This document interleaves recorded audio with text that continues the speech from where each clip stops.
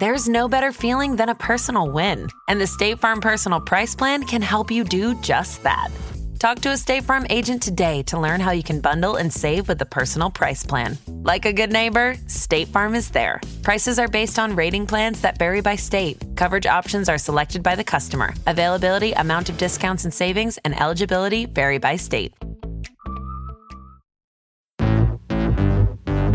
Hi, I'm Wendy Zuckerman, and you're listening to Science Versus from Gimlet.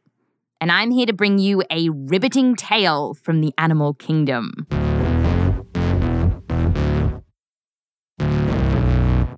Today, we're going to a rainforest in Panama.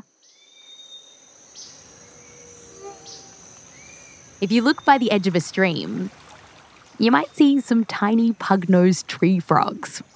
And what makes these little guys so special is the sneaky way they attract mates while avoiding predators. You see, the male frogs call out to attract female frogs. But when they do, nearby bats can hear their call. And for the bats, that call is like a dinner bell, because these bats love eating tasty frogs. So, scientists have been studying this really clever way that the frogs have outfoxed the bats. Or rather, outfrogged the bats. Here's how it works. One little male will start the call. This is an actual frog the researchers recorded, by the way. Now, almost immediately, he's copied by all these other frogs.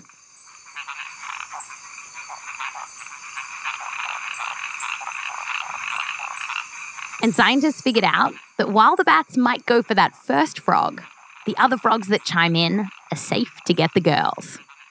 Scientists still don't know how the frogs decide who makes the first call, because that guy's kind of a sucker, right? But maybe it's kind of a game of frog chicken. Poor little guy.